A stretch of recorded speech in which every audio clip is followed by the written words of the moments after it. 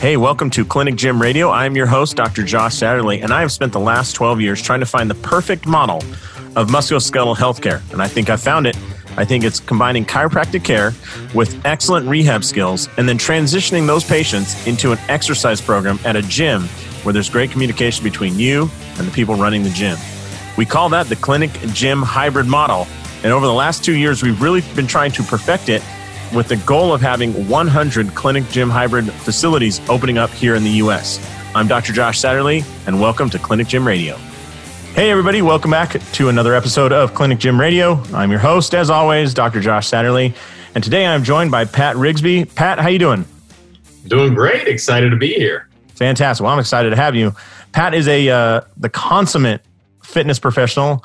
He definitely puts the professional in fitness professional. And I wanted to have him on today because one thing I'm just amazed at, Pat, is you are building a system around fitness rather than just trying to get one-on-one clients and work yourself to the bone.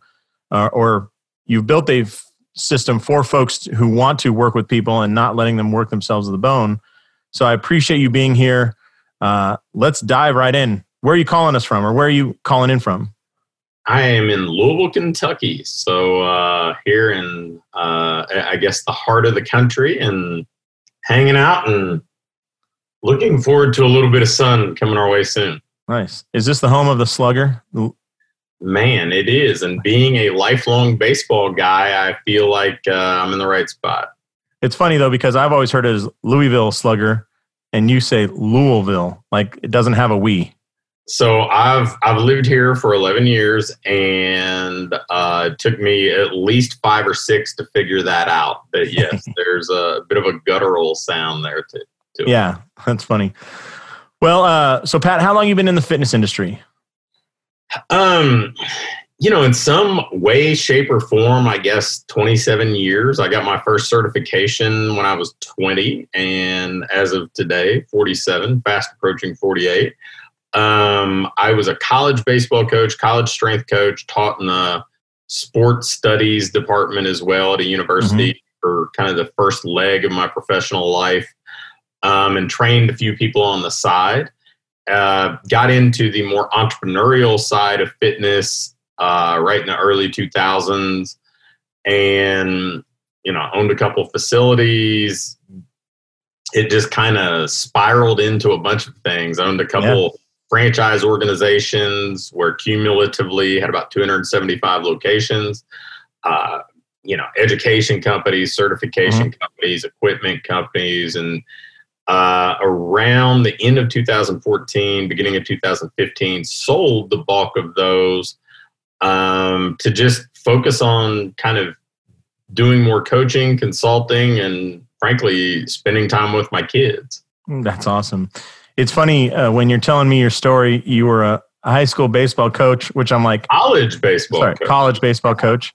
Your college baseball coach, which is not great pay, really long hours, and not a whole lot of recognition. And then you were a college strength coach, which is even less pay, possibly more hours, and even less recognition.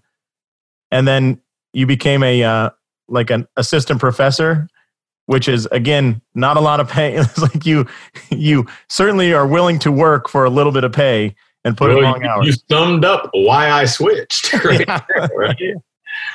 That's funny. Well, man, this is incredible to think about all those different aspects of the fitness business you've covered. Can we start with this? You work with some clients and folks that are listening to this, if they hear their song being sung by you, they can hook up with you. But let me ask you, what are the maybe 3 most common mistakes you see people make on the front end, specifically those that want to have a fitness brick and mortar business? So not they're training in at somebody else's gym. I'm saying they own the facility. Maybe it's an extension of their clinic. But what would you say, looking back, are the 3 biggest mistakes they make? 3. I would say the first would be just kind of maybe a novice approach to business, not really ever thinking of it like a business or treating it like a business. Most of the people who get into fitness or wellness or health get into it because they're very passionate about helping people in service, but they don't understand the business side of it. So not having any kind of foundational business knowledge. The second would be not having a way to consistently attract and convert prospects and turn them into clients. So, that whole build it and hope they come mentality. And then the third would be not having a way to scale or systemize what they're doing so that the business can grow beyond their own shadow. And so sometimes you kind of create this business that makes you miserable because, you've backed yourself into a corner. You've got, you figured out how to attract some clients, but now you're working morning, noon, and night. You're tethered to the business and kind of feel like the business owns you. Yeah, I was talking to another fitness professional, and they brought up a good point. When you set yourself up for that and work long hours, and maybe you haven't set your prices right, and a couple things come together, so it's very common for folks to fall into, especially with your early morning clients, this kind of resentment of I'm not making that much money, I'm showing up early, I had to cut short on my sleep, and it oozes out of you. And then the thing is, like, you need to make more money, so you need to ask for more money, but you can't because you're not being a great trainer. You're kind of being a prick. And, and it's funny how that develops. So if we were to break those down, I know that you said taking a novice approach, get the ability to get and convert leads. And then third, it was an inability to scale. I want to go in reverse order there because for the folks listening, if they're adding on the fitness facility to their clinic, one of the things is that ability to scale happens or becomes pressurous twice as fast because you're trying to run a clinic and then also this fitness thing. And it's like, oh yeah, I can work a couple hours doing the fitness thing. But then when you're out of those couple hours, you got nothing else. And you have this other business that's creating pressure and, you got your notes to do, you got your treatments to run. So what are some thoughts for people to have on the front end, do you think? We don't have to have the solutions, but just think about what the future is going to be like. How can they kind of set themselves up for success? Well, I think going into it with the mentality that the business has to be able to function without you being the technician and providing the service is probably the first place to start. Now, if you're adding this on to, a clinic, a private practice, something like that, that's probably a mindset that you've already embraced for the most part, that you're not going to be the day-to-day trainer. But if we're hiring somebody, we have to set them up to succeed. We have to create a situation where, we're bringing the right person in. They're going to align with what our vision is of what we actually want to achieve, share similar values, the foundational kind of raw material we're looking for. But, I think one of the mistakes people make is they think, well, if I hire a good person, it'll kind of take care of itself. Culture will be good. Production will be good. Everything will work out. But the reality is plenty of great people struggle because they've not been set up to succeed in the environment that they're in. So you need to, create systems, but then you also have to have a way to coach people to execute those systems. Coming from a sports background, you can't just hand somebody a playbook and say, well, we're not going to practice, but I'll see you on game day. Right. But we do that in the business world very frequently. We hand people a certification, or we hand people credentials, or books, or video. Or send them to a weekend course and think they're going to be masters come on Monday. When the reality is they're representing you and your business, so it's in your best interest to make sure that we're coaching them up to execute. So we need to make sure that whoever we bring in, we know what we're asking them to do, how that aligns with our overall goals, and then we're setting them up to actually meet or exceed what our expectations are. So give them the systems, document the things that we need to have, to operate successfully, but then also coach them consistently to meet and exceed those standards. So if you were to set a minimum number of practices a week, Whether it sounds like it could be baseball, hell, it could be business, it could be whatever. In the business world, if somebody's not making the minimum amount of training time, what do you think that number is? Is it 1 hour a week with the whole team training? Is it 2, 3? I mean, I've seen some people say 3 to 4 a week, which, man, that feels like it crushes your revenue generating. But then the flip side is that the hours you are generating revenue, maybe you can make up for it easily. What have you seen? Well, I think there are kind of two phases, right? The onboarding phase, where we're probably going to have to do 2, 3, 4, 5 hours a week at least. Mm-hmm. But then the ongoing phase, 60 to 90 minutes a week is probably fine if we've got things in place to hold people accountable as well. So this is like your high school team where maybe half the team has not played a whole lot of baseball versus your club travel team that already knows the gig. We're good. I've run this 1,000 times with you. We just need to kind of polish this diamond a little bit before we present it. Yeah, and I think that we assume that when somebody comes in the front door the first time, right, this new person, the way we operate is entirely new to them. Yeah. And, we're not trying to bring somebody else in here to kind of reinvent our culture or whatever else. We want them to come and adopt what we do. If they can enhance it, great, but we need them to, at minimum, adopt what we do. So we have to start them from square one, and we have to groom them and make sure that they're doing things our way to deliver the service that we promised. And so it takes a little bit more. It takes kind of an intensive approach early on, but then after that, it's just course correction. It's refining, and and I think that the stuff that we continually reinforce is the stuff that we can expect. Okay, awesome. Now that leads me to a second part. You have to know what the heck you're training them on. You have to know how you're going to grade them and whatnot, right? Yep. Which means I'm going to guess that's your idea of documenting all this and building the system. So yes. For that person that's out there, again, they're busy in their practice. They want to have a great gym, but darn it, they also have a family at home. They, personal interests. Hell, they want to get a couple workouts in a week, and maybe get a time to sit on their couch, watch a little TV, and drink a beer. How do you solve that issue? Because I think a lot of in the fitness business, but in every business, people also underestimate their bandwidth as just a human being. Like, hey, correct. If you're out of energy, you can't serve anybody. So I think there are two different ways to solve this, and it kind of depends on where you are on this kind of hybrid business journey, right? Mm-hmm. Like if you have something in place and you're like, look, it's good, we just don't have the capacity to scale, then I would tell somebody, go document the top 20 things that happen most commonly.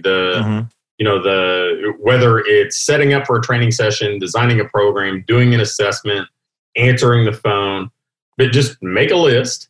And then if it's something that you're doing online, like data entry or whatever else, use a screen capture software and document you doing it and narrate it.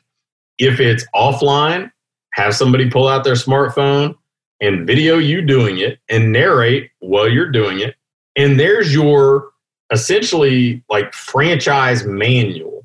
If you're already doing this stuff well. Now, if you're new to this. Hold on, can we pause real quick? I just want to go back because I think what you just said is a incredibly simple solution to a complex thing.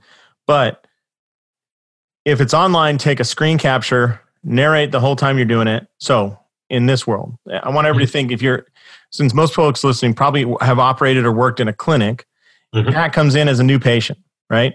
And so what you're saying is if I'm entering the information into the electronic medical record, just screen capture that and say, we have this patient. His name is Pat Rigsby. So here you're going to fill out the name, first name, last name. Got to make sure you have date of birth. And then, by the way, the system, so you want to highlight little things like the system organizes by email address. So make sure that that's accurate. Yeah. And walk through filling out that first form and what to click and what not to click. And boom, you do it. If it normally takes you 3 minutes to do it, it's probably going to take you 10 minutes to film it, right?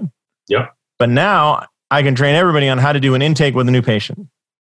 But there's a second half of that, which is at least a second half, which is what do you do to the person standing at the front desk?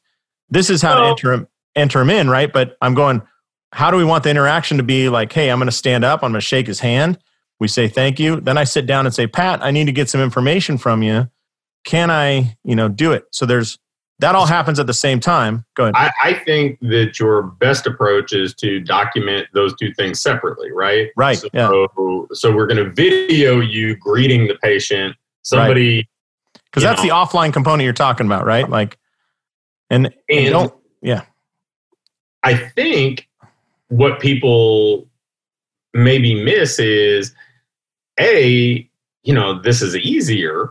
Much easier, because I've written 2 franchise operations manual. I promise it's way easier. But it's also something that people will consume. And for all the hundreds of pages I wrote in those operations manual, I'm assuming that very, very few people actually consumed them. You're saying you typed out what would be a novel, but of operational language and technical language. And instead of 6 pages on how we greet somebody, you're saying pull out your phone, film it for 3 minutes, and it's probably going to be a better, more used option than the typed format. I mean, I have a 9-year-old that can learn all sorts of things on YouTube. Yeah. He would never read an operations manual to learn those same things, right? So, I think when you look at those things, when people are showing you how to build like smoke bombs or like, exploding targets, the words alone, mix the dextrahedro, tannerite with the blah, blah, blah, blah, blah. And people are like, I'm out. Yeah. If I show you mix this with this and it goes boom. Oh, that's awesome. Show me more. We have to reduce the friction for actually learning and getting proficient at this stuff. And sometimes we make it harder than it is. And there's a reason why systems is like a daunting word, because people think of these massive manuals instead of just saying all a system is a documented version of what you already do successfully. Mm-hmm. So document it so somebody else can do it. Now, the flip side would be if you're starting from scratch and you don't have something to document because you've not done it successfully, that's when you want to borrow it from somebody else, right? Like find somebody who's already documented it and borrow theirs. I mean, essentially, that's what franchising is. That's what licensing is.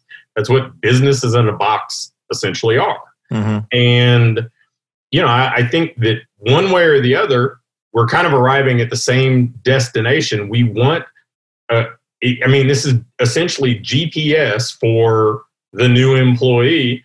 Here's the path you follow to get to the destination, being a successful employee that helps us reach our goals. You just follow this path, and we're going to course correct as needed, and that's what the weekly coaching is.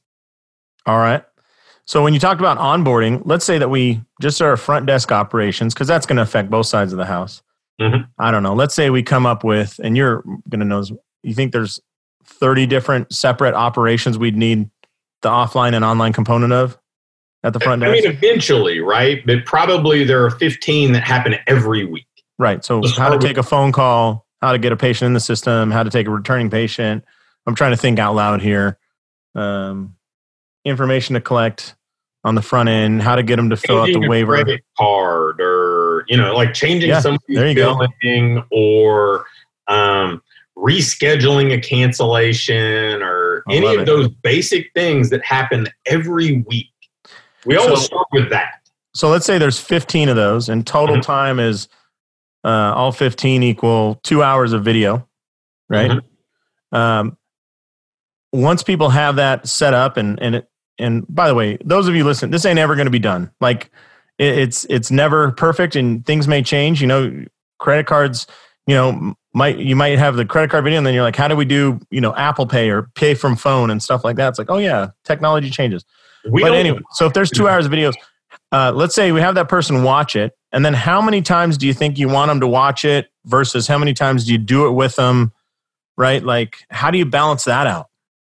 So I would ask somebody to watch something and then say, you're going to demonstrate this to me at, some defined time period. So like if I tell them on Monday, hey, watch these 3 videos, and then on Wednesday morning, you're going to demonstrate them to me.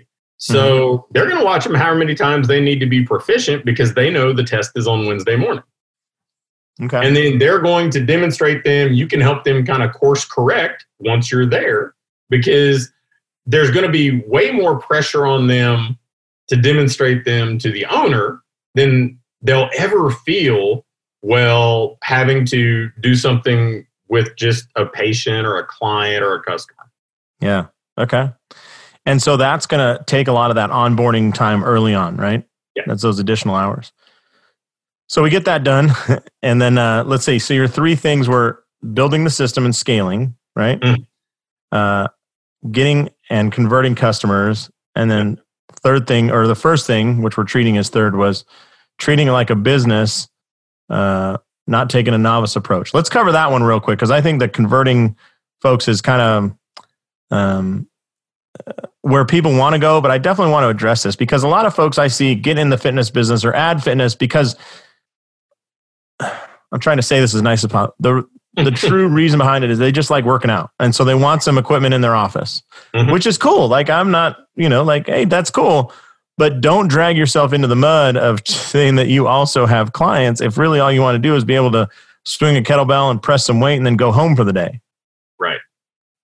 So what are the signs to you that somebody's in this for not for the business reasons, but just for... Do they know their numbers?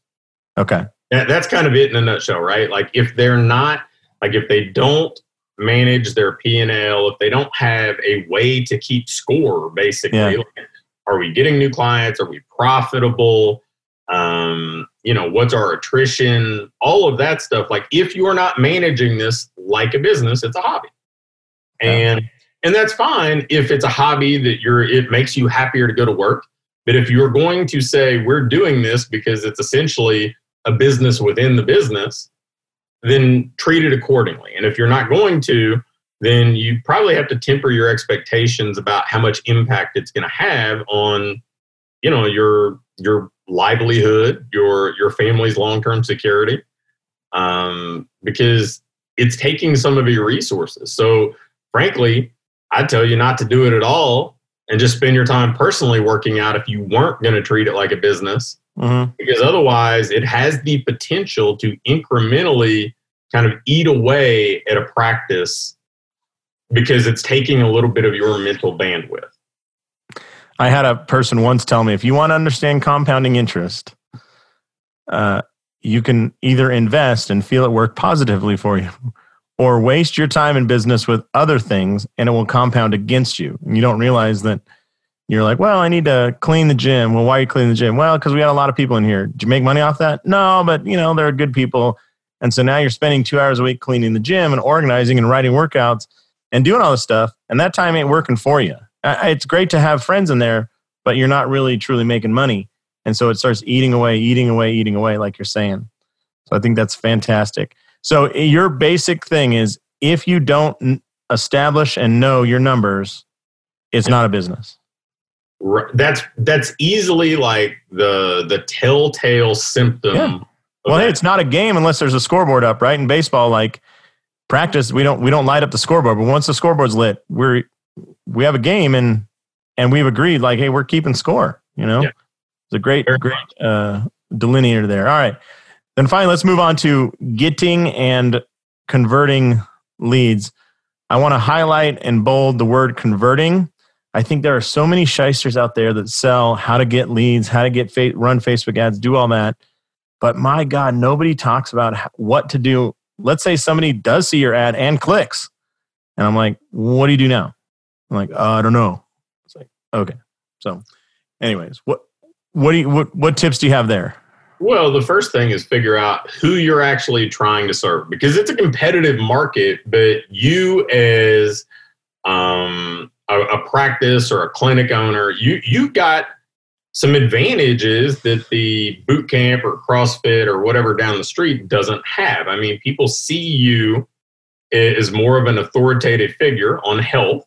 So you need to figure out who you're trying to serve. You need to figure out what your kind of brand message is going to be. So basically, who do you help? What do you help them achieve? How do you help them achieve it? And if you do that, now we've got kind of this message that we can keep reinforcing in any marketing we do, whether it's trying to move, current patients into kind of an ongoing plan and transition them out of therapy or treatment or whatever it is into, an ongoing fitness plan, whether it's trying to go out and reach prospective fitness clients directly. We need to make sure that the market understands how we're different, why we may be better for that respective person. And then if we get the right person, we get the right kind of market message match, conversion gets easier. Now, conversion isn't automatic just because we connected with them, because if they raise their hand and say, I'm interested and ready are two different points along the journey, right? So they can say, I'm interested. Well, that's when we need to follow up with them. We can follow up with them with email newsletters. We can follow up with them through social media. We can retarget them with ads. We can send them direct mail. We can kind of do any number or any combination of phone calls. Yeah. Even letters.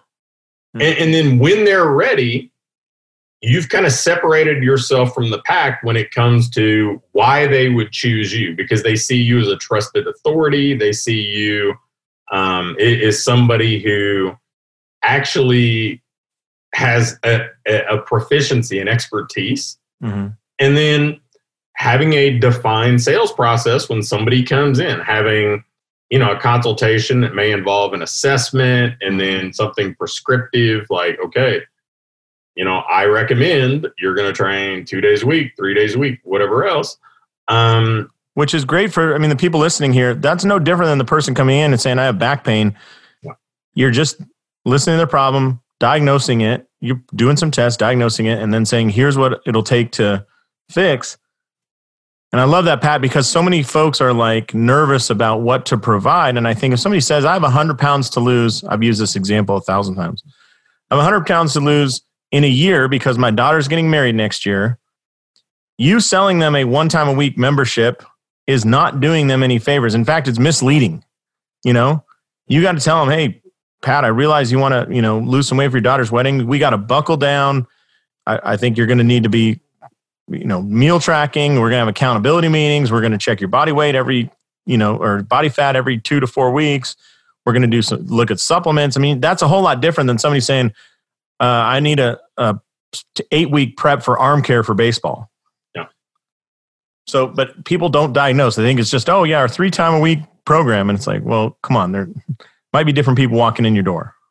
Well, the beauty of a health professional adding this on, right, adding a fitness component on, is you can approach it differently than the 24-year-old trainer who's got a weekend certification. You have a different level of credibility.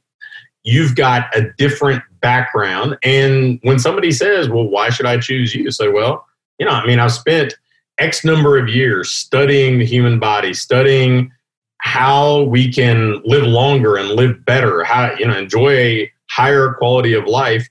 I've treated over X thousand number of patients to help them go from being in pain to, feeling and moving the way they want to. So, this is what I do. And so I'm giving you this sort of prescriptive suggestion based on that volume of knowledge. And that's something that somebody else doesn't get to do. So I love that. So you're saying use the advantages you have. Play to your strengths at all times, right? And so odds are, if you're adding on this type of offering, whether it's, an adult fitness, it's an athletic type of program, whether it's something geared towards, boomers or seniors and still being, being active and being vibrant, like you have more credibility. It would be really foolish for you to play by the other rules that the average trainer has to play by. I love it. Can we dive into something real quick? Please. Just for those people listening who are like, yeah, that's great, but I see that, this gym down the street from me is big and it's a big CrossFit gym and it's a bunch of 25-year-olds. from your experience in the fitness industry, Pat, and you look at the successful businesses you've seen, can you maybe share some different markets that people might not consider that you've seen a successful business built around? For example, you mentioned boomers. Mm-hmm. And I think, I worked with country club golfers. They've got a ton of money, a body that won't cooperate. And if they're retired, they've got a lot of time to schedule during normal business hours. You don't have to wait for them to get out of school or get off of work. And I thought that was a perfect market, but we needed to talk about golf and you needed to talk about fixing their body. They were not interested in getting a 400-pound deadlift.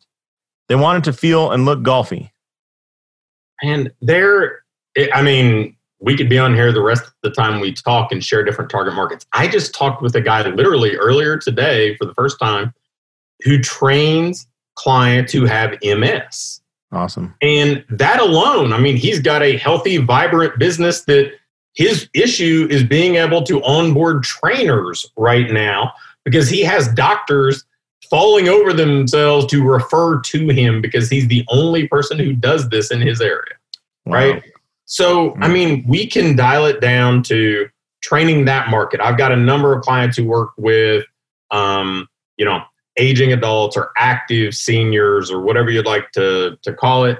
I've got guys that I've worked with for years that work with athletes. Heck, one of the franchises I founded was a sports performance franchise that I think bolts on nicely to, any sort of health-related business, right? Because as a parent, who am I going to trust more who's caring for my child, right? Somebody who's got a medical background and, has essentially said, okay, I'm taking this pledge to do no harm. Or this guy who just graduated high school and is trying to relive his high school football days. And, so we've got that. Yes, we've got the general fat loss market, but I think that, if you bring unique talents and assets and experiences to the table, I don't think I would ever try to go after that market and compete head to head with Orange Theory. I would say, okay, I want the people who aren't attracted to Orange Theory, or the people who've been to Orange Theory and say, that's not for me. I would want the people who value going through an assessment, who value some more personalized programming and personalized attention. And frankly, if you go after the 25-year-old market, you're probably going after the lowest end market when it comes to disposable income, because parents will spend on their kids, up to about their 20th birthday numbers, right? Yeah. And then, but beyond that, like the people who are empty nesters have plenty of disposable income, relatively speaking. The people who are, the people who are retirees have more time and more disposable income. Like, it's that whole kind of red ocean, blue ocean thing. If there's a blue ocean available to you, go there. That's awesome. What's the MS? I love that. I talked to a fellow that did during the day ran PE classes for homeschooled kids. And I was like, wow, I never considered that market, but man, you have a bunch of kids or parents that really care about their kids and they need physical activity and maybe an hour or two break, so they're willing to pay, and it's amazing. And you could take, if you wanted to work with young people, people along the autism or Asperger's spectrum, right, that may not necessarily gravitate to traditional team sports for physical activity. Well, this is great for them, right? If we're talking about people who, for me, I would tell you that group training is, and I know who my audience is as far as my clients, but group training is not something that I gravitate to as a customer, right? Like, not at all. I want something customized to my individual needs. I want to be able to not have to fit into somebody else's kind of one size fits all plan or schedule. And so, I think plenty of entrepreneurs are wired that way, right? So I think you can go after that crowd. You can certainly go after, the people who might be a little less aesthetically focused, but a little bit more, not necessarily like health as far as alleviating pain, but as far as longevity.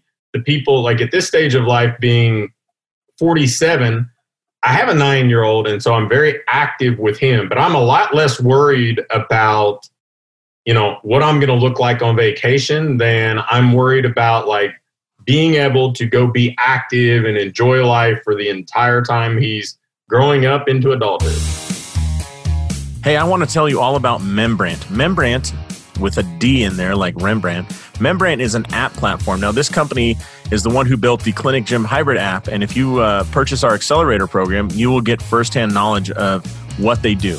But I think this is the next evolution in clinics who want to really give their patients better care, better service, while making it more convenient. So what Membrant can do is help you design a custom app for your company. This isn't just like rebranding somebody else's.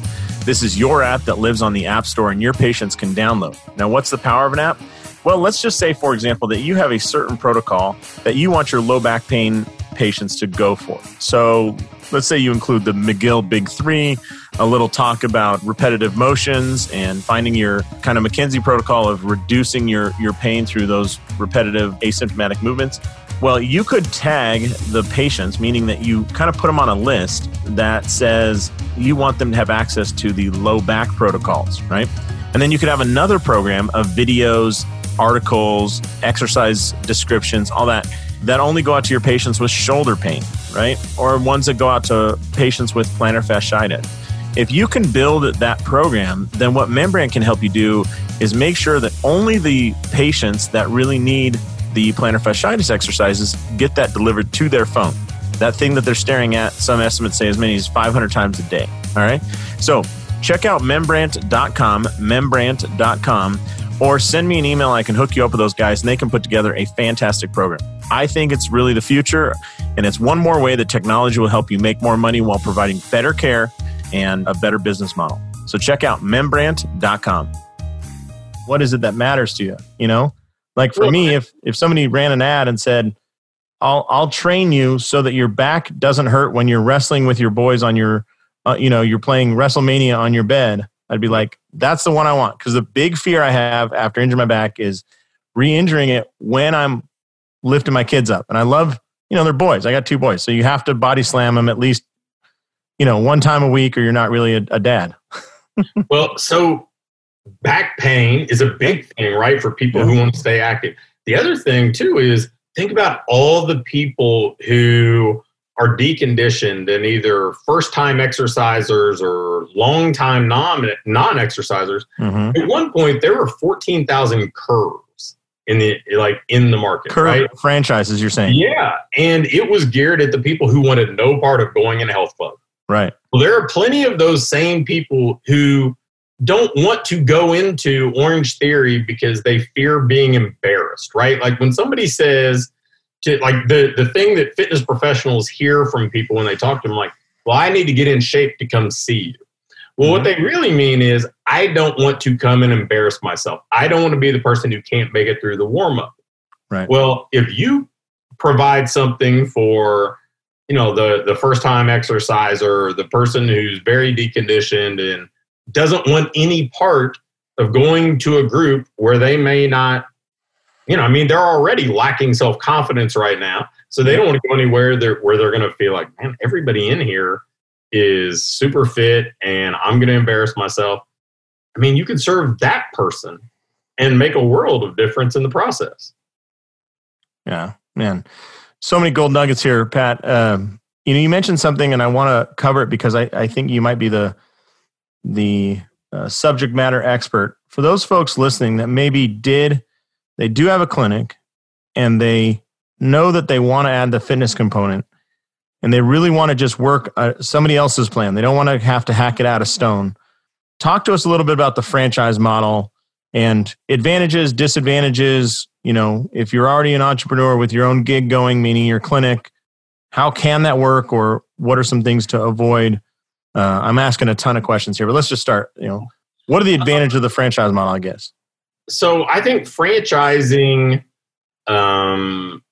is good for somebody who wants kind of a paint by number system. Mm-hmm. They don't want to interject any of their own kind of individuality or personality to it. They just want to follow kind of the checklist, and they're going to be willing to follow the checklist as it's written, and treat this like a full-on business, because typically, franchises require a pretty substantial upfront investment. They require a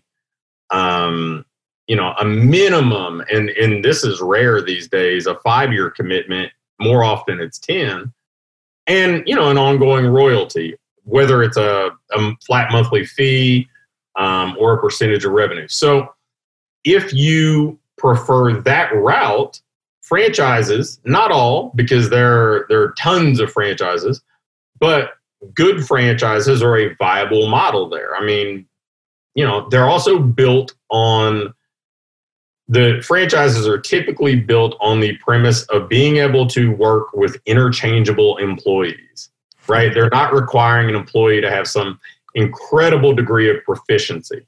Yeah, I talked to a guy who owns some Cane's chicken fingers restaurants, and he said our biggest business asset is our ability to train 16-year-olds to do anything that anyone needs to do at our business. And I was like, the incredible thing is there's an almost unlimited number of 16-year-olds. The problem is they're not 16 forever. They're going through changes in that 3 years. Are they going off to college? Are they changing jobs or whatever? But yeah, you're right. I mean, they may only work in his restaurant for 6 months, and he's like, I'm happy if they make it to 8 months.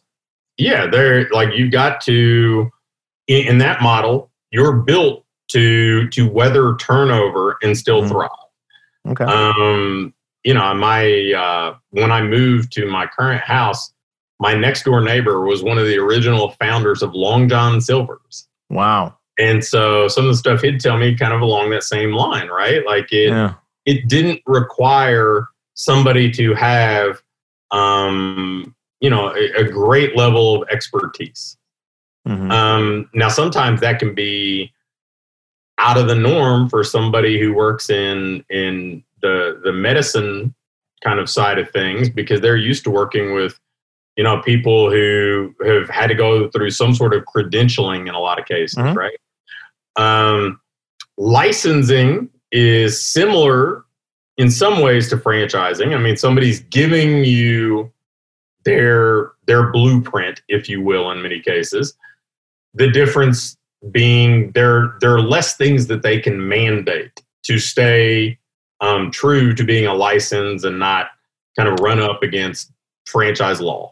So let's just define this a little bit. A franchise, what are some common, you mentioned Orange Theory, what are some common franchises in the world of fitness so people can kind of get a picture, versus what are some common licensees that people might have come across? Okay, so franchising, Orange Theory, F45, Burn Bootcamp, Fit Body Bootcamp, Planet Fitness, those types of places. And if you see kind of a common thread, they're usually group training. So they're high leverage, lower price, and they don't really require somebody to be like a world-class coach or trainer. Right. They got to be able to count to 10, select good music, and get people excited. And a lot of that, right, is reliant on equipment or the program. I mean, F45 essentially pipes in like a video that the coach just has to almost be like the assistant coach to the video. Yeah. Okay. And I don't want to make it sound like we're down on those people. Like they'll play a great role, and if you can get people excited, a lot of times that's what helps them break from zero to fit, like to start getting fit. I mean, it is what it is, right? Like you just have to kind of see it for what it is in the market. High volume, probably high turnover, lower end staff on average. And if you run them well, typically they do pretty well. As a business owner, typically once you get your franchise up and going and you have a couple of them, typically you're making some decent money off those. Yeah, it's definitely got some upside if you can find a proven model that's effective, right? Yeah. So how about licensing? The most common one is CrossFit. Yeah. So CrossFit's by far the most common. There are, the Athletes Acceleration Area Exclusive Licensing Program for the youth performance side of stuff. There aren't nearly as many because a number of them, like Fit Body Boot Camp, started out as a license and converted to a franchise. Okay. And then, you've got different people who provide education and maybe not a comprehensive business model, but like if you wanted to work with aging adults, the Functional Aging Institute does a pretty good job in empowering you to be able to serve that clientele at a high level. Yeah. By the way, for those, there are some funkiness with franchises that I've had some friends that own them. They have to approve your site. They have to approve your location. They got to approve your floor plan and layout. They'll approve your signage. And usually you have to buy the signage from them or their certified vendor. And they want to make sure in Planet Fitness that purple and yellow is the exact purple and yellow that's in Louisville, Kentucky, Las Vegas, Nevada, Omaha, Nebraska. If you're somebody who really gravitates to autonomy, franchising can feel very stifling. Right. And trust me, I've founded 2 of them and been a franchisee of another. And I think they certainly have a wonderful place. But if like you have a practice or a clinic that is kind of your brand and your name, it's definitely going to be a bit of an adjustment. All right. So we have franchising, licensees, starting your own from scratch, all these things. And they really come down to what you said, those 3 issues of treating it like a hobby, not getting and converting folks into the front end. So not having a healthy marketing and sales system. And then finally, a lack of systems and or maybe having systems but not training everybody up to the standards. Right. You have your playbook, but you're expecting everybody to run it with no training, and that ain't just not going to work. Yeah. All right. It sits on the shelf and collects dust. Yeah. Well, man, Pat, this has been, I don't want to take you too long, but this has been so much information. It's been so educational. Even for me, I thought I knew a little bit about a lot, but I know almost nothing about everything now after talking with you. So I appreciate it. If people want to reach out and they heard something that kind of, they definitely want to work with you, where can they find you? My website's patrigsby.com. Let's spell that last name for them just so that. Yeah. RIGSBY. So patrigsby.com. I've got books you can download there and save the money of paying Amazon. I've got podcasts, hundreds of things that I've written. So a lot of information that maybe can kind of complement some of what we talked about today. Fantastic. And you have worked with some folks you mentioned that have been in the private practice model and added the clinic on. I would say probably 10% of my clients are in the health side, and most of them kind of have a hybrid type of model in some way, shape, or form. Yeah. Awesome. I think it's the future. It's just, I think you are 100% on target with that. Great. Awesome. Well, Pat, it's been a pleasure. I hope some folks reach out to you because it sounds like you definitely know the ins and outs, but like a good coach, I get the feeling that they'll have to work hard, but you'll be there to guide them. Well, yeah, I think we can help them work smart and hopefully have a business they enjoy even more than the one they have now. Awesome. Well, on behalf of Pat Rigsby, this is Josh Satterley saying, go out there, maximize your license, and live the life you dream of. Thanks a lot, Pat.